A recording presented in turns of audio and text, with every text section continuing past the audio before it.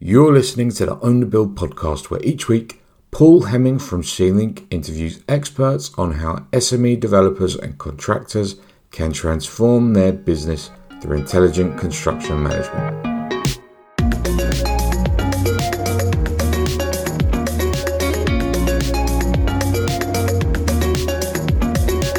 Hello and welcome to episode number 39 of the Own the Build podcast with me, Paul Hemming, and Liam Curley. How's things today with you, Curls? Yeah, they're great, Paul, but I've been concerned. Here we go. I heard through the grapevine that you've been in London buying crisp sandwiches for £10 a sandwich. Have you lost your mind? Listen, every once in a while, there's a little bit of, a gizmo, some kind of gimmick going on in London, and I get swept up in the euphoria. I was in King's Cross. I saw a shop selling crisp sandwiches, and I thought, I'll go back to my childhood here. Turns out it was £10. So yeah, I feel like it was expensive sandwich, but I enjoyed it. So what's your problem? Oh, God. How many times have you done this? I've done it once on my own and then once with my girlfriend. Twice. But she's So Italian. She's Italian. I'm going to give her a slice of English culture. Okay, no, that says a lot, right? Because you could put that down to, it turned out it was £10, but then you went back and bought another one. She was paying the second time. Then. I'll sell you one for £8 if you're interested. No, just because of your attitude, there's absolutely no chance I'm giving you my money. You've had enough of it. But anyway, girls, we could talk about crisp sandwiches forever. Trust me, I've got plenty of conversation points on that. But we're here to talk about something quite different. And today, our episode is titled Using AI to Manage Project Risks. And we are joined by Dev Amratia, who is co-founder and CEO at Enplan, which is a business that uses AI to learn from previous projects how we can better deliver current or future projects. Welcome to the show, Dev. Thank you. Thanks for having me, Paul and Liam. Hi, Dev. Good to see you. It's an absolute pleasure to have you, Dev, apart from the fact that we're all sat in miserable London, or Macclesfield in Liam's case. And I understand. Where are you sat right now? I'm south of the equator in Lusaka, exactly. Zambia, where it's toastingly hot. Yeah, I can see that. I mean, it's much more fun being there, I imagine, than being in cold, grey, miserable London. So good luck to you out there. Thanks. So, Dev, for the sake of our listeners, for the sake of Liam and myself, could you introduce yourself, your business? Yeah, for sure. I'll start with myself. So I serve as the chief executive to Enplan. Prior to that, I have a background in project delivery, where I spent 9 years at Shell in some god-awful parts of the world managing large construction projects.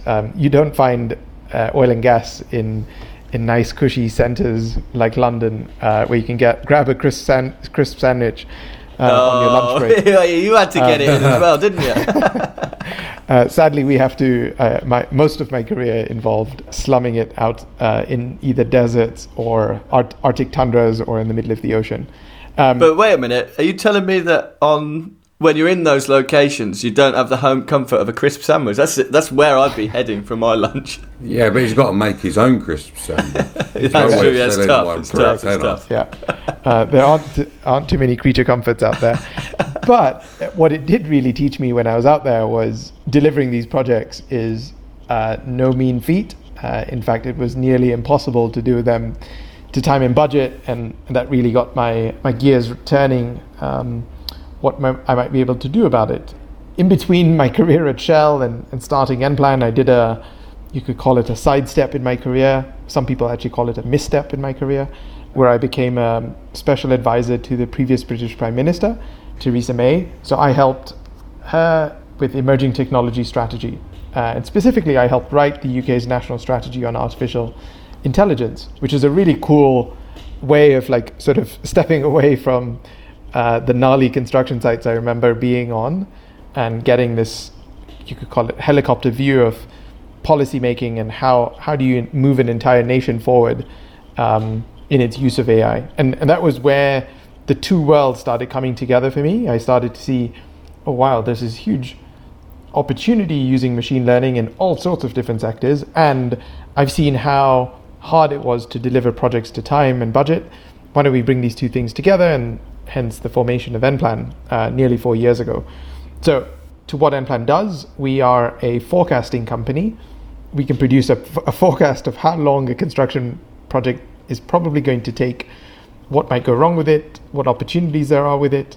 And we do that using past learning, how previous construction projects performed that we have access to their data from. So the product is a product that helps provide assurance to large projects all around the world. And it's, by now, 4 years in, we've now processed just over 500,000 projects have been through the system. It represents $1.2 trillion in capital has run through Enplan's engine by now, which is by quite a long margin the largest volume of project data held anywhere on the planet on what was planned and then what actually happened to those projects. So we know a thing or two about how construction projects turn out. I bet you do. Yeah, it's interesting. That was one of the questions that I wanted to ask you, was with AI, with machine learning, I guess the data set and having core data to build from is really, really important part of the process. So how are you getting that data? From which projects are you able to get data?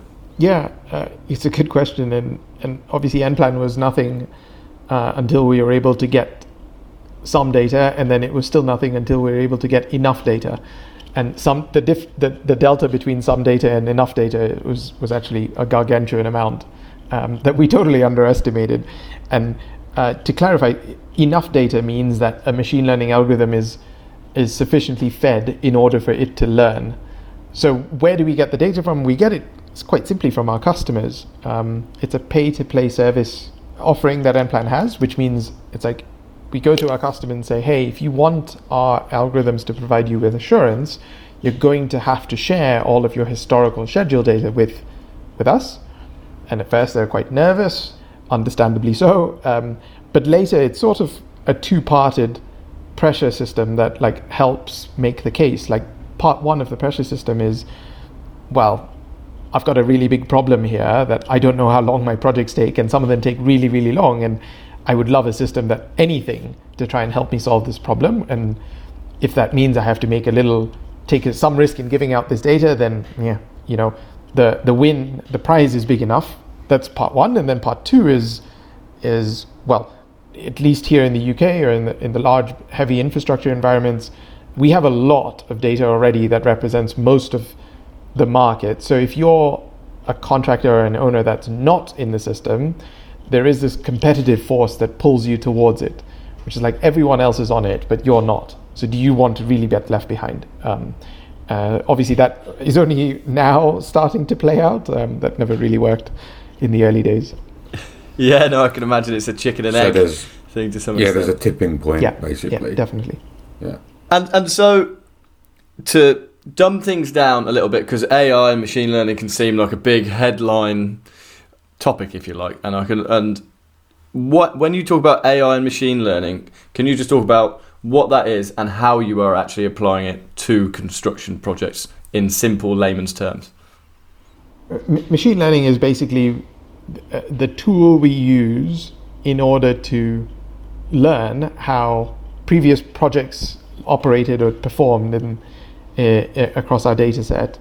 In a sense, the best analogy I can think of is, imagine, take yourself back to when you were a baby and you were learning about the world that you live in. And the way us humans have learned almost everything we know today is this rapid assumption, execution, correction loop. So a simple one would be touching a hot pan. If it's red, you don't know initially, and then you touch it and you're like, that was really hot.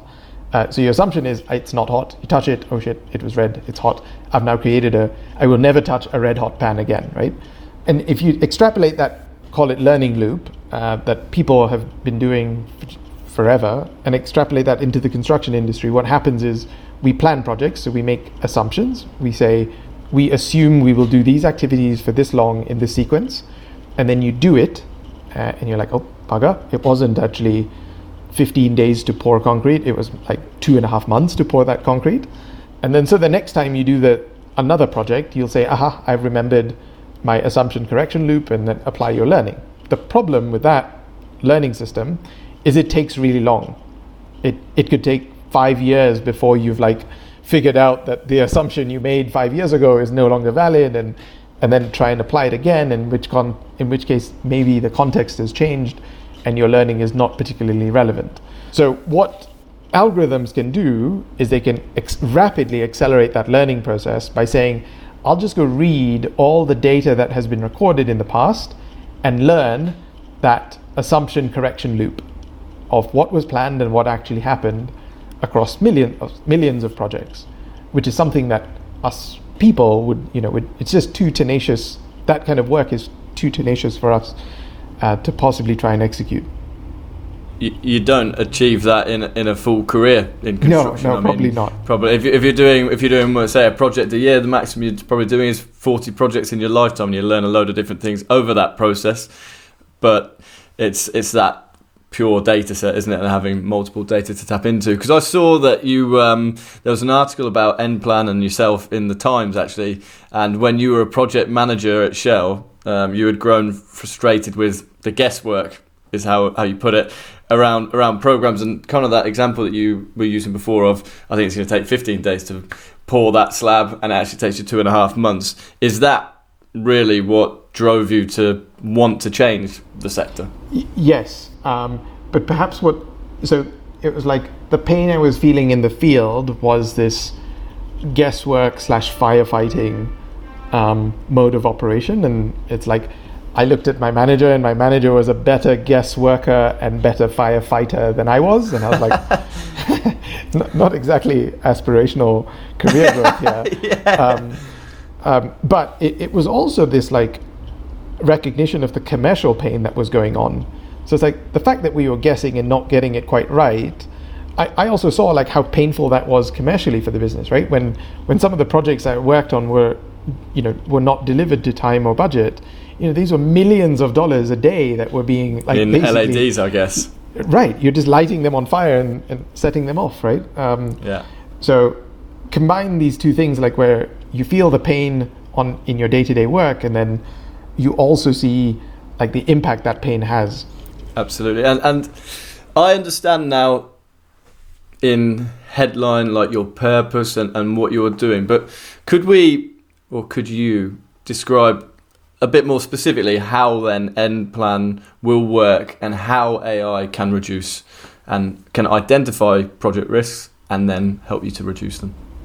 Yeah, sure thing. So what the system will do is a project schedule that for a project that's under analysis. It's fairly early days in the project. They're like, we want to build a railway and it's going to go from London to Manchester, to take a plug at the big fish in the UK. That project will come in. The project schedule will come into Enplan. It'll go through our forecasting engine, which can take a couple of hours to generate its forecast.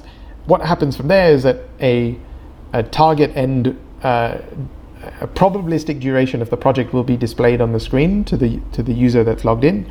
And at that point, heart attacks happen, and people start falling off their chairs and thinking, "What? This can't be right. We can't tell anyone this." Correct. Yes, that, and because we know that happens, and it's somewhat a regular feature, we then tell them what they could do about it. Okay. So we can dive all the way down into the gnarly details that, hey, that concrete slab that you're pouring on this day has this probability of creating this overrun, and here are some recommendations to help you not see that bad thing happen. So in effect, it starts a game. It's sort of like, if you do nothing, this is the bad that you could end up with. But here are some pro tips on like what you might be able to do to get that not to happen. And then an iterative process of the project teams working with the system to try and figure out, well, so if we don't do it that way and try and do it this way instead, how would that turn out? And you do get a bit of whack-a-mole effects running. But each iteration allows the project team to get to increasing certainty of an outcome, or accelerating the project if that's what their business requirements need from them. Amazing. Yeah, I can totally see how that would work. Did you want to jump in there, Liam? I saw you flexing your muscles. Ha! Yeah, Dale, I was going to ask, how granular does the suggested solution get? in a particular? You could pick an example, but It's as granular as the project schedule allows us to go. So most production schedules for projects that are ready for execution will have, an excruciating level of detail to them. And we can go to that. The analysis is happening at that detail. So if the user wants to get to that level, they can. We don't always encourage them to do that because you could get, some of these big projects can have 100,000 activities in their schedule. And so do you want 100,000 forecast end date graphs with all their network effects running into each piece? It's like, whoa. But sometimes, depending on what's going on, they could choose to deep dive if they so choose to. Awesome. Well, look, this is an interesting foundation into the conversation, and let's dive into a little bit more detail right after this break.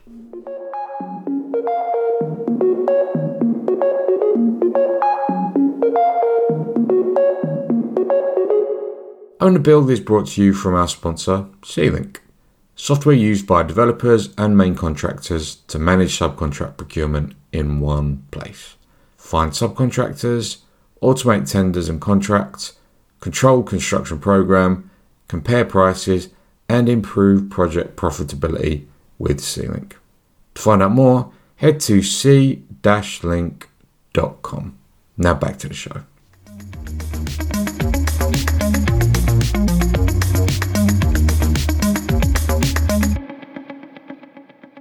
So, Dev, I was snooping around, as I do often before I speak to interested people like yourselves, and you wrote a really interesting article on LinkedIn about the future of contracting from your perspective.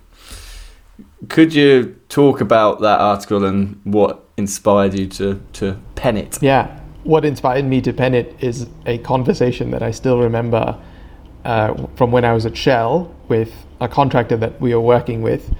And the very brief synopsis of that conversation was we were extremely late on the project, and I sat down with the contractor and was like, hey, listen, things are really bad right now. It doesn't matter what has already happened and what led us to here. Let's reset and just tell me how long you think this thing would take and what we need to do together to get to the end. Right? Clean break, let's go from here. Just don't hold anything back. If you think you're worried about something, just let it out, man. Like, money is not the problem anymore. Let's just do this. And okay. We had I think we've all been there, haven't we? I love it. It felt great at the time. It was like, yeah, we're like one team. I think we even had those posters on the wall that you see on loads of construction sites, right? A little bit of a cuddle, one team, pats on the back. One team, one project. I think that was our slogan that I've seen repeatedly now. What ended up happening, so we did that, we had a reset, but what ended up happening was that more things went wrong that they just didn't tell me about. And I was like, why didn't you tell me that, that there was no way we were going to be able to test all those electrical loops? And what effectively was happening was that they just didn't have a way of estimating how much risk they were about to take. And there was plenty of optimism bias, and there is a huge amount of pressure in the market to basically create single point certainty of an outcome. That means you are contracted based on the fact that you have to deliver to this price to this date in the future. Now, anything in the future is probabilistic. Like, how long is it going to take me to drink my glass of water in 1 hour is a probabilistic range. I cannot tell you to the second how long it'll take. It's impossible. Yet contracts are laid out deterministically. You must deliver by this point, or you must see this outcome happen. So the thing that got me thinking was like, well, how this can't be the way that we contract. Like, we know that the industry is broken in that lump sum contracts don't lead to price certainty for the owner who's procuring. It's just a total fallacy that is the case. And fixed or time reimbursable contracts create no further, are the exact opposite of that as well, in that no one is ever winning inside either mode. And these hybrid contracts that have been introduced, like the NEC type contracts that we see on our large infrastructure projects, still don't answer the question of, what amount of risk is truly being transferred from one party to the other, and who owns what risk. Ultimately, I believe that that's what a contract actually is trying to do. It is a means and mechanism to take quantified and measured risk and place it into the right party. And when neither party knows what risk they're taking, you're basically signing just a random document that means nothing, right? And is probably quite destructive actually to value. So I wrote that article on the basis that I have this real passion to believe that the future of contracting will be one where both parties have a view of the risks in front of them, and they'll have an adult conversation about these risks belong on this side, these risks belong on this side, and these are the risks that we don't yet know how to allocate, but we recognize they exist. And then the contract becomes an incentive mechanism to mitigate risk and capture opportunity, which in the end is actually the thing you want to see happen on project delivery, right? Because to say you want things cheaper, better, faster is a very naive world. Sometimes that's not actually the right answer. You just need, in commercial estates, for example, or the oil and gas world, the thing that makes money is certainty, not cheaper. Because cheaper sometimes might mean you've sort of ended up on the opposite side of an arbitrage market, as a specific example. I think that's absolutely clear, and I think it's not just in the oil and gas markets or the other markets that you mentioned. It's the same in the SME market. Developers who are doing 10, 20, 50 units, they want certainty as well. They want to know when they're exiting, when they're going to market with their property. So it's absolutely the same everywhere. And I completely endorse what you're saying and the passion for a recalibration or a rethink of how we actually contract in construction, because it seems to me like where we are now is how can I shove risk away from me as far as possible, and in a way that isn't A, clear, or B, actually beneficial to the overall project and to the success of the project and the mitigation of the risk and the grasping of the opportunity. So I completely see that. How does AI fit in with that? Does it fit in with that? Do you see it working alongside a recalibration of how we contract? Yeah, it very much does, in the sense that AI is that impartial third party to what's probably going to happen here. If you're the owner or the contractor, you will have some entrenched views of your perception of risk and outcomes, which are okay to be held, but you need arbitration. You need someone or something to tell you, Paul, you think this, Liam, you think that. Actually, based on all of this data and all of this analysis, this is the most probable thing that could happen. And then you set contracts from there. Which makes total sense to me when you're not in a competitive tender. When you're on a negotiated contract where you're saying, okay, I'm going to work with you, you're going to work with me, we've agreed that. Now let's iron out the issues. How do you see it playing out at tender stage though, where you've got three people with three different visions on the risk profile of the job, on the commercials of the project? How does AI, do you see what I mean? How does it sit in there? I'm struggling to grasp, trying to think about how it would actually fit. Do you see? Because that's kind of how the competitive tendering world works, is different risk profiles are applied by different people and someone is selected effectively. Yeah. So it's probably not as collaborative as the first mode, but it is a mode of create information or reduce an information asymmetry. So if you're the procurer or the owner, the client, you want to know which contractor out of the 3 or 6 is the one that can offer you the most certainty. Again, a machine can tell you that, and you don't need your gut instincts, or you don't need a consultant to tell you that now. If you're the contractor, you are now putting your, if it becomes highly aggressive in the contract during the tender stage, you want to know how much risk can you take into your business. You sign that, we'll do it in a year, no problem. We just need to win this one. We all know how that turns out when contractors do that systemically. So, and there is a new category which is actually creating a differentiation for a contractor in the work winning setting. So in a competitive tender, and we do this actually with Kia Group across their infrastructure and highways markets and a few other markets as well now. where Kia uses Nplan to convince their clients that they're not bullshitting them in weird words.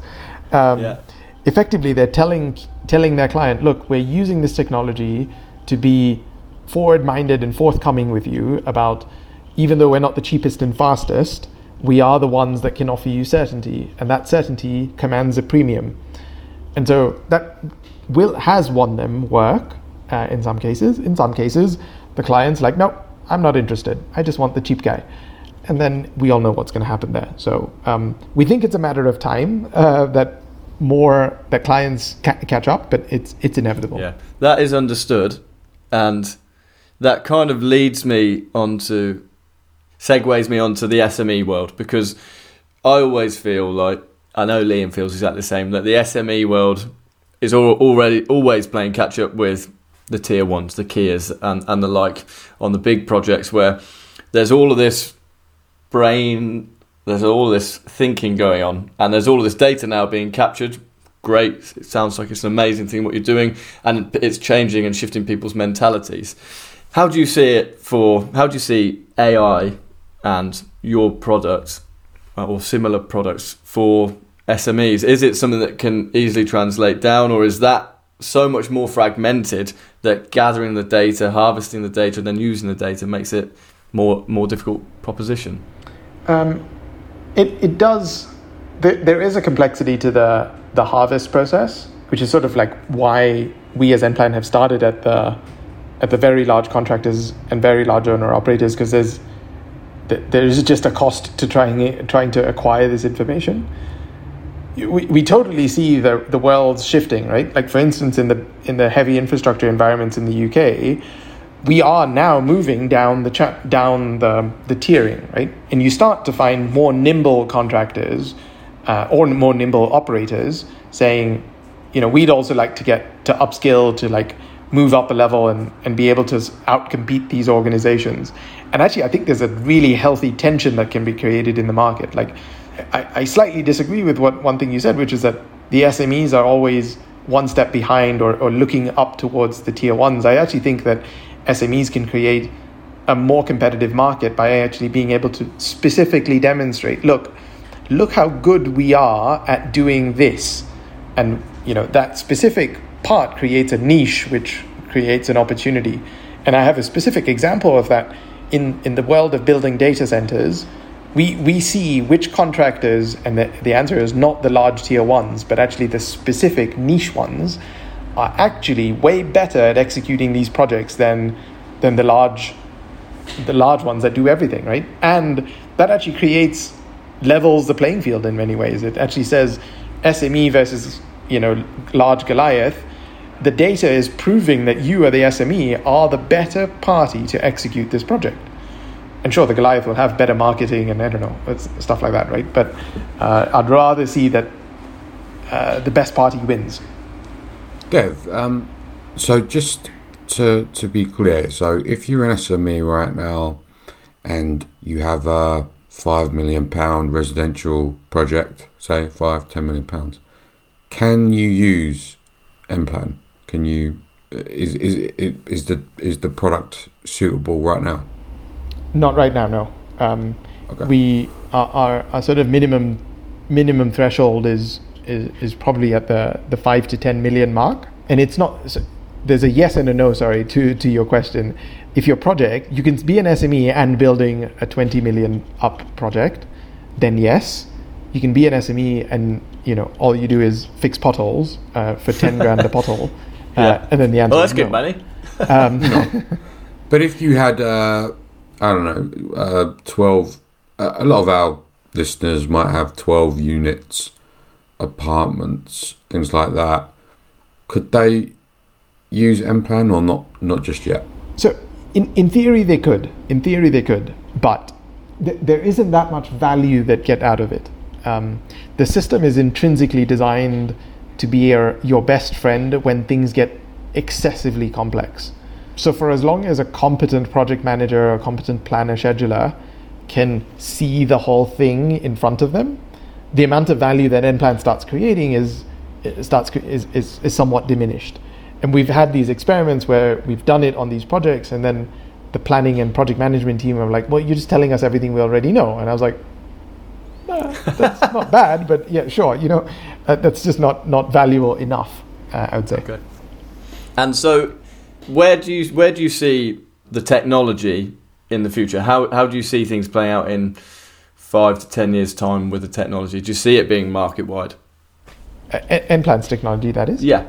Yes. So I do think we'll see new markets appear. So you call it the SME small-scale worlds will start appearing. We'll cover a larger diversity of projects. I would say that's probably in the 1 to 3 year span rather than 5 to 10. In the 4+ years upwards, we actually see contracting dynamics changing. We're working on new contract models. We're working on finance products centered around what we're doing. So, for instance, in next year, we're planning to launch an insurance product to cover against project overruns and paying out for liquidated damages. And basically, all of these moves are all geared to rewire this the conversation we had earlier around the broken nature of contracting.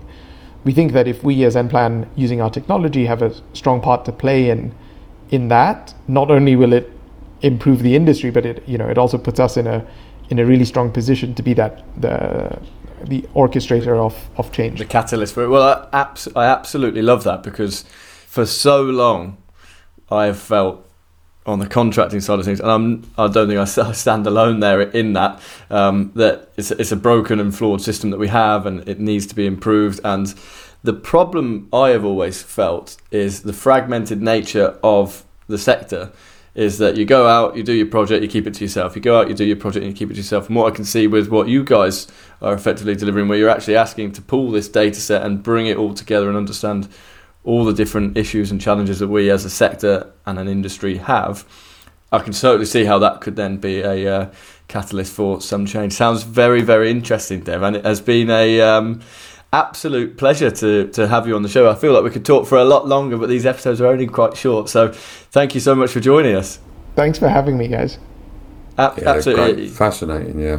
Really great to have you, Dev.